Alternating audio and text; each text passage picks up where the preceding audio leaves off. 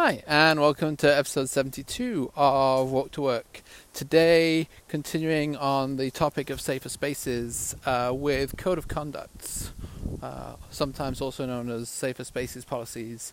Not quite sure if they're the same or different.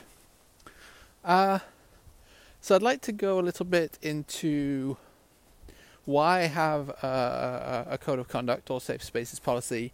What role does it fit within your overall safety strategy, and then describe some of the things that I found myself writing 2 codes of conduct over the past 5 years, and they've turned out remarkably similarly. So I seem to think that certain things should go in. But then if you look at other people's codes of conduct, they think other things. And then maybe just end up with what your code of conduct, I think, shouldn't be. So, first, why have a code of conduct? So the idea is you have a dance space. We live in the real world, which is full of oppression and marginalization. Inherently, your dance space is going to have most of that. But you can work towards removing as much of it as possible. And because organizations are also inherently part of the world, you can go towards removing it by being like my way or the highway. But as soon as you have multiple people involved in an organization, there's kind of fairness principles that seem to be involved. I'm a little bit iffy about it because I know that, as I mentioned when discussing safer spaces in general, one approach is just be you mess up, we kick you out. We don't have due process, we don't have forms, we don't have methods, we just don't let people who mess up stay, because why would we? And that seems like a fair approach as well, especially in communities that are proper communities. So this weekend, someone was mentioning how the difference between a scene and a community was described as part of it being the intergenerationalness. You have children, you have babies, you have elders. I'm not sure if I agree that that's fully the difference, but definitely in a community you have some kind of culture that is the culture of that community, that people grow up in and with and know intuitively, and so they know what kind of behavior is going to get them kicked out. And it's kind of different from the kind of more short-term scenes that we create in our dancing worlds, which are kind of closer to the real world.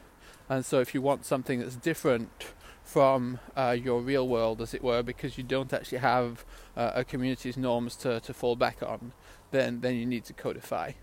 Possibly that's one of the reasons. Anyways, so the first reason to have a code of conduct is that it outlines what expected behavior looks like.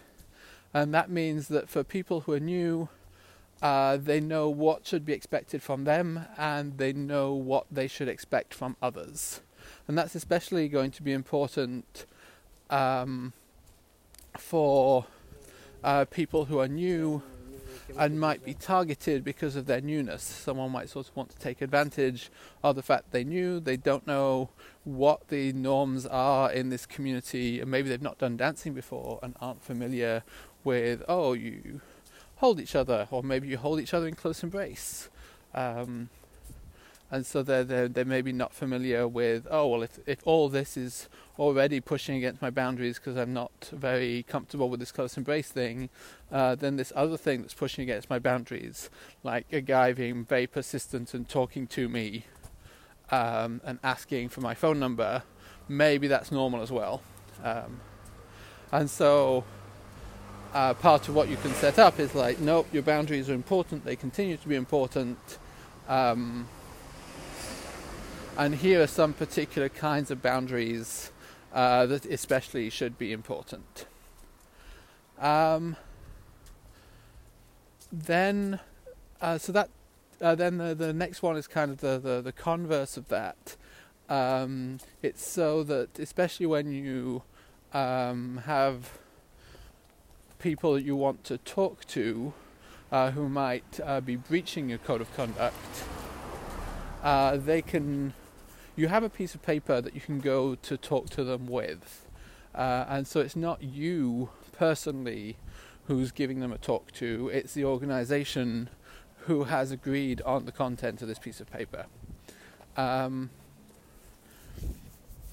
it depersonalizes the conversation a little bit, allowing you to say, hey, we have a code of conduct, you're in breach of this code of conduct,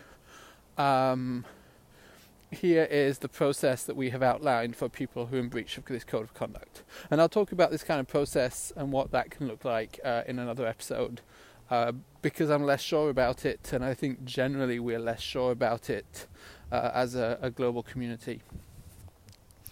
And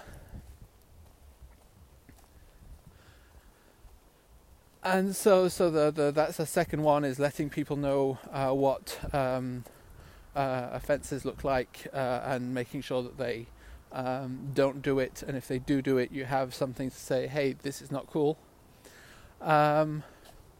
A third one is for the organisers, for yourself. It's a promise that you're making to yourself that there are certain behaviours that you will react to. And that also that you will receive complaints and you will act on them in certain ways. You'll keep confidentiality within reason. You'll definitely believe people. You will prioritize their well-being. You may take action, and that action may look a certain way. It's kind of a promise that you're making to your community. And last, it sets up your values. So it's not just the specifics, but it's the general values of the community. It allows an organization to come together and crystallize around having those values. So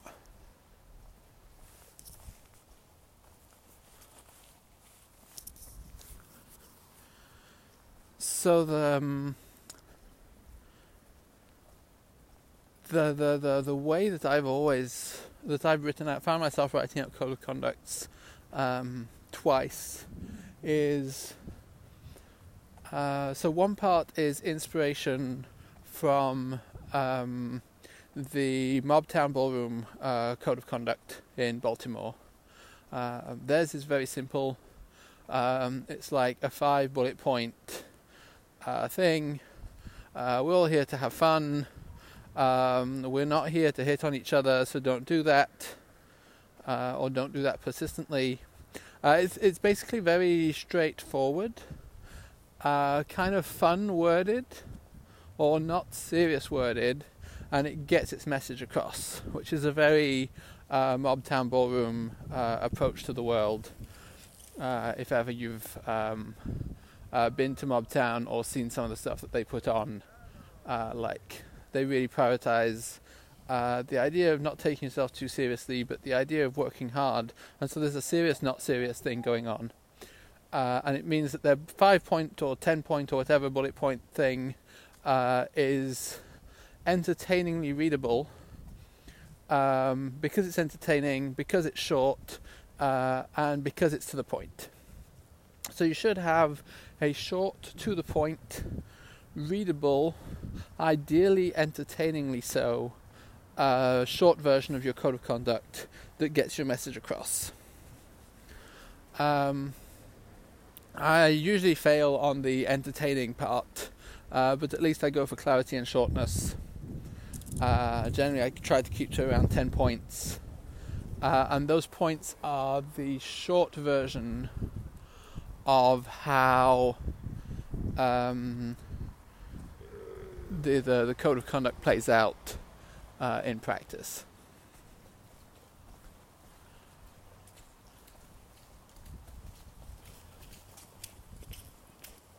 So the second part of the second part of that is then to lay out what I think is the simple part of a code of conduct, which is saying we are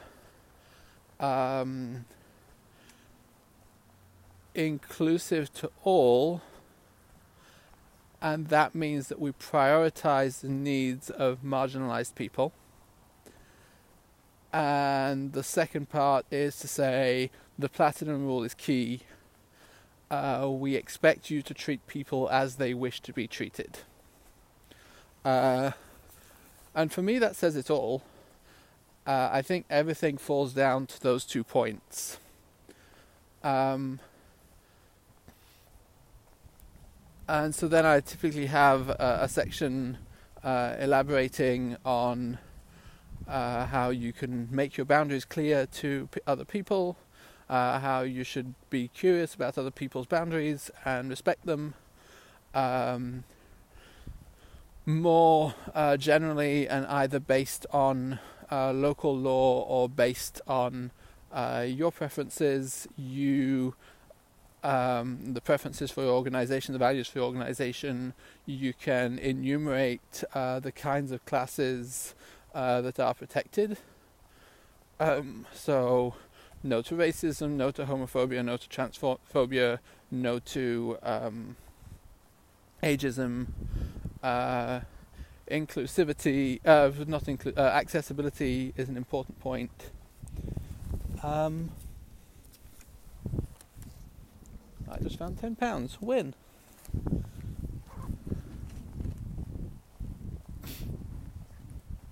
Then comes a part on what to do to report. So you contact X person, and this is what X person will do. So the immediate part is receiving, not necessarily taking action, but just the receiving is you have some form of confidentiality obligation. That's something to get to at a later point because it's a really tricky one. You have some form of believing and validation option. You have some point of taking seriously and attempting to take action that is desired by the complainant, and will bring around some kind of solution.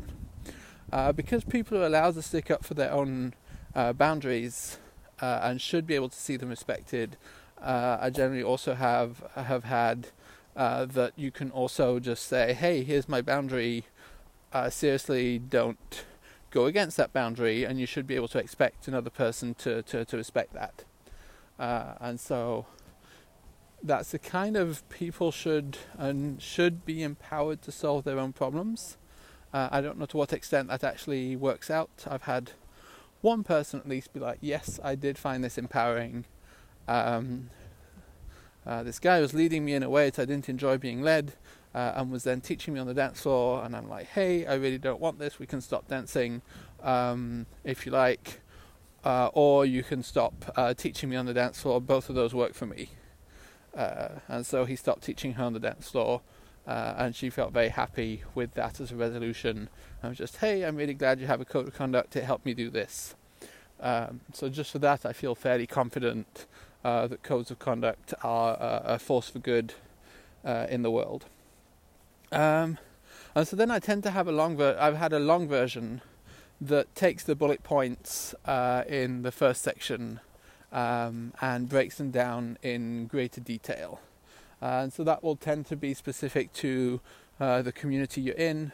If it's in Lindy Hop, there'll be something about lifts and dips. If it's in contra dancing or Ceilidh dancing, there'll be something about gender-free calling.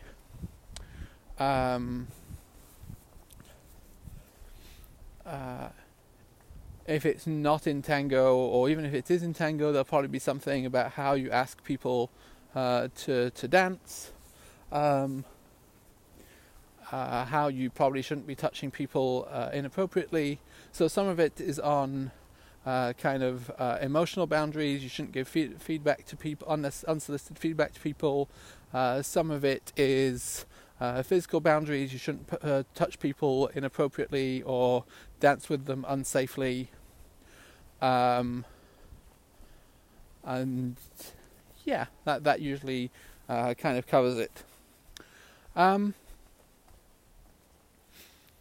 so that's a model that I've taken, which is 10 bullet points, inclusivity plus platinum rule, plus how to report and what to expect, and then elaboration of the 10 bullet points in greater detail.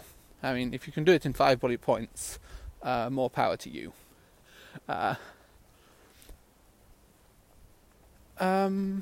Oh yeah, did I mention the goal of those 10 bullet points is to kind of communicate your values, and it allows the organization to kind of crystallize its values together and decide what its values are. Yep. So now on to what a code of conduct probably shouldn't be. So I don't think you should take other people's codes of conduct. It might feel very helpful, but unless you're working on your own and you absolutely value someone else's code of conduct and you have permission to use it, that's another issue. Do you have permission to take another person's code of conduct? Typically a lot of labor went into that. You shouldn't be taking other people's labor without permission. But then, yes, if you are an organization, at some point you're going to have to uphold that code of conduct. And you had better be upholding something that you all have agreed that you want to uphold. Which is why I think it's really good for people to come up with the code of conduct that suits their organization. And to come up with their own code of conduct materials so that they can come up with their own responses, their own protocols. Also so that you have ownership. Like if you, not only it's the organization, but it's your community.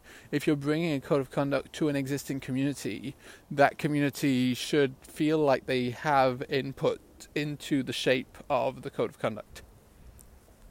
Write your own code of conduct. Don't take other people's insofar as you can. It's not going to be perfect. So I've struggled for a long time with how basically you say, we are welcoming to all, and your personal boundaries are important, while also saying we're not actually welcoming to homophobia, because that would be the opposite of welcoming to all. And if your personal boundaries include not touching another guy because you're a guy, and internalized homophobia means that you're scared of dancing with another guy, that's not really a behavior that we particularly want to protect either.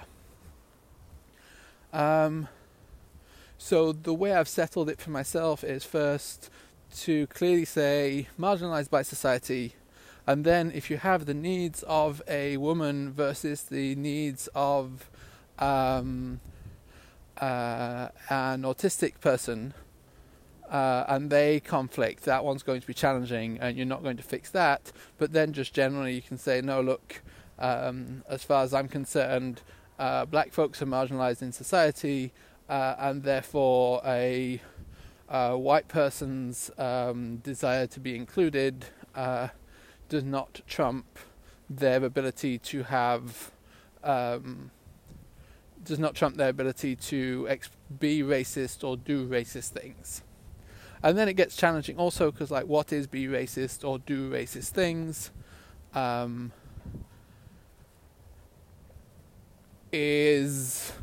I don't want to give any examples because I can only think of actual examples, and that would be awkward because those were actual examples. But yeah, some people say that racism is anything that is targeting a specific race. Other people call that prejudice.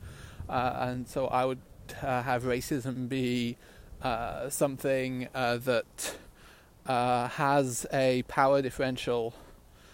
So just generally, it's going to be white is considered normal, and people of color is considered different. And so there's a clear racism from white people towards people of color, but there isn't from people of color towards white people, because there isn't a systemic advantage in society.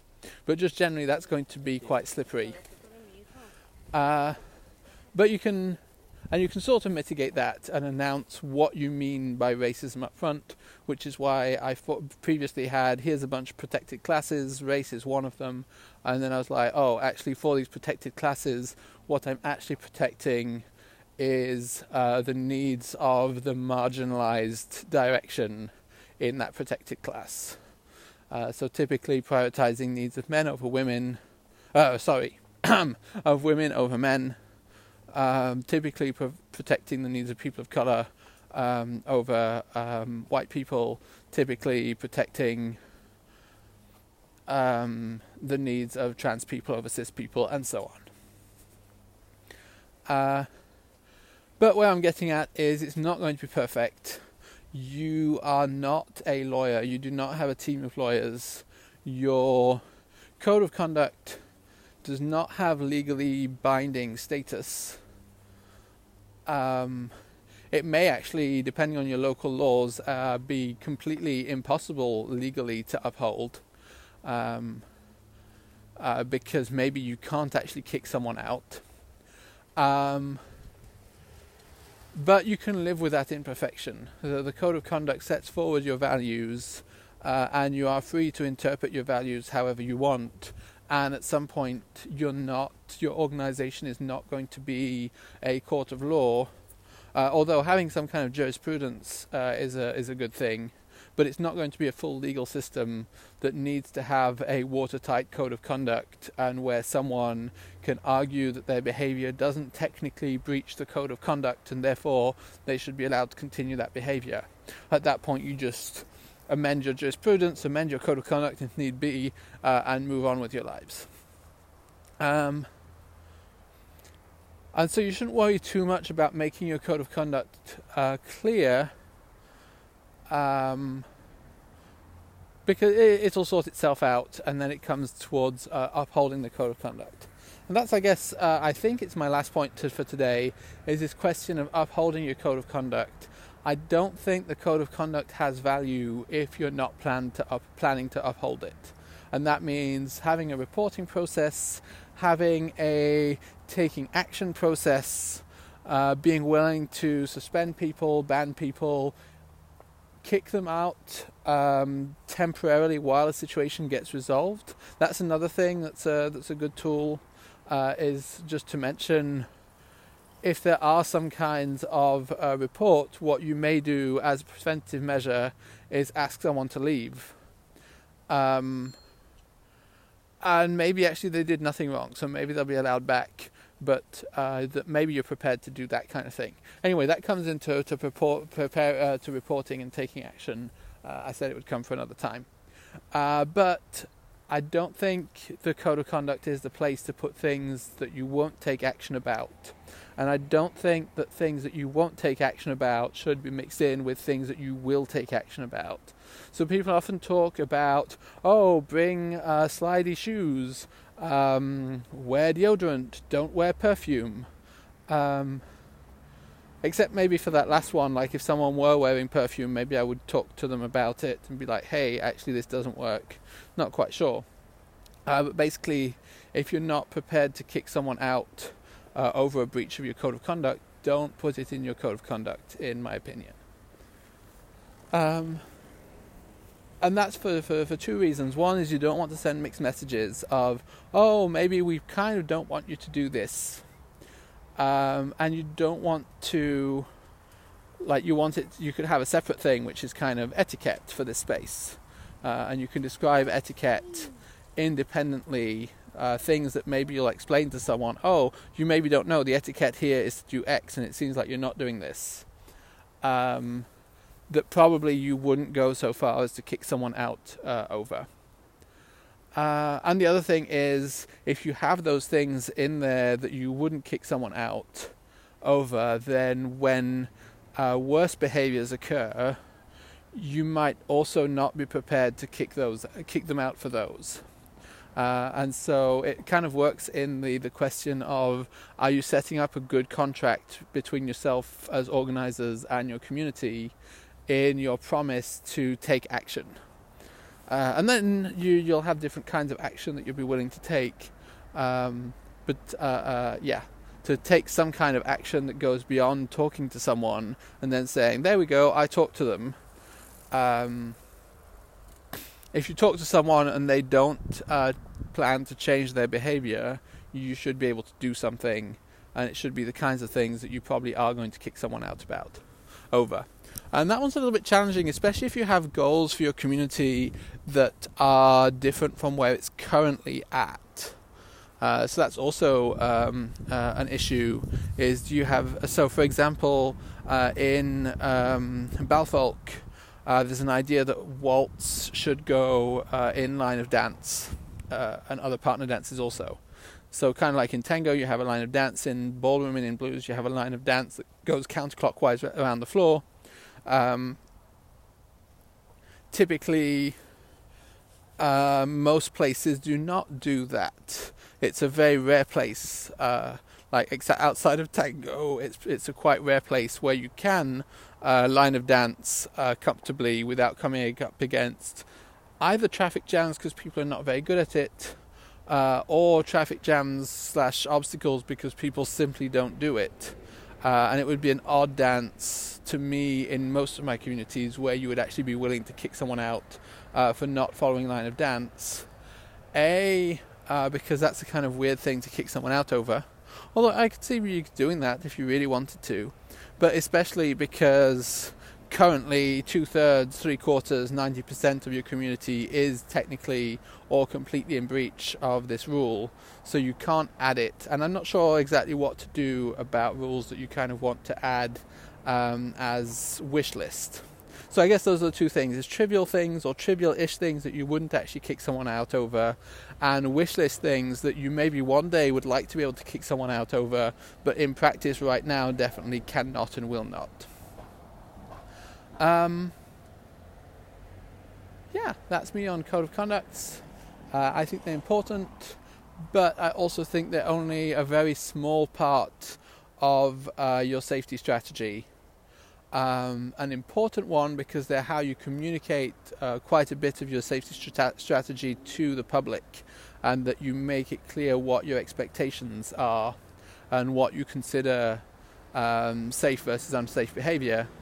But then you need follow-up, and the follow-up is going to be much more important and much harder to do than the coming up with a code of conduct and printing it out for all to see.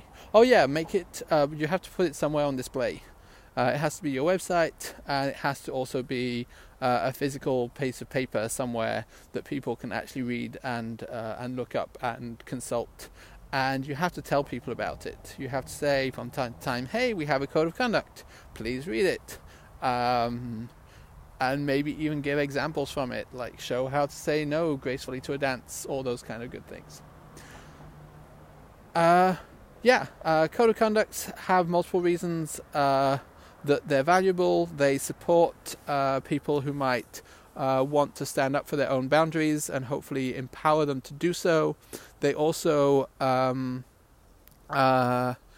serve as a reference so that offenders can know this is actually an offence, and you go up to them and say, hey, look, this is our code of conduct, you are in breach of it. And they also serve a purpose towards yourself. They're your promise to yourself and to your community that you will try to make your dance space safer than it would be otherwise.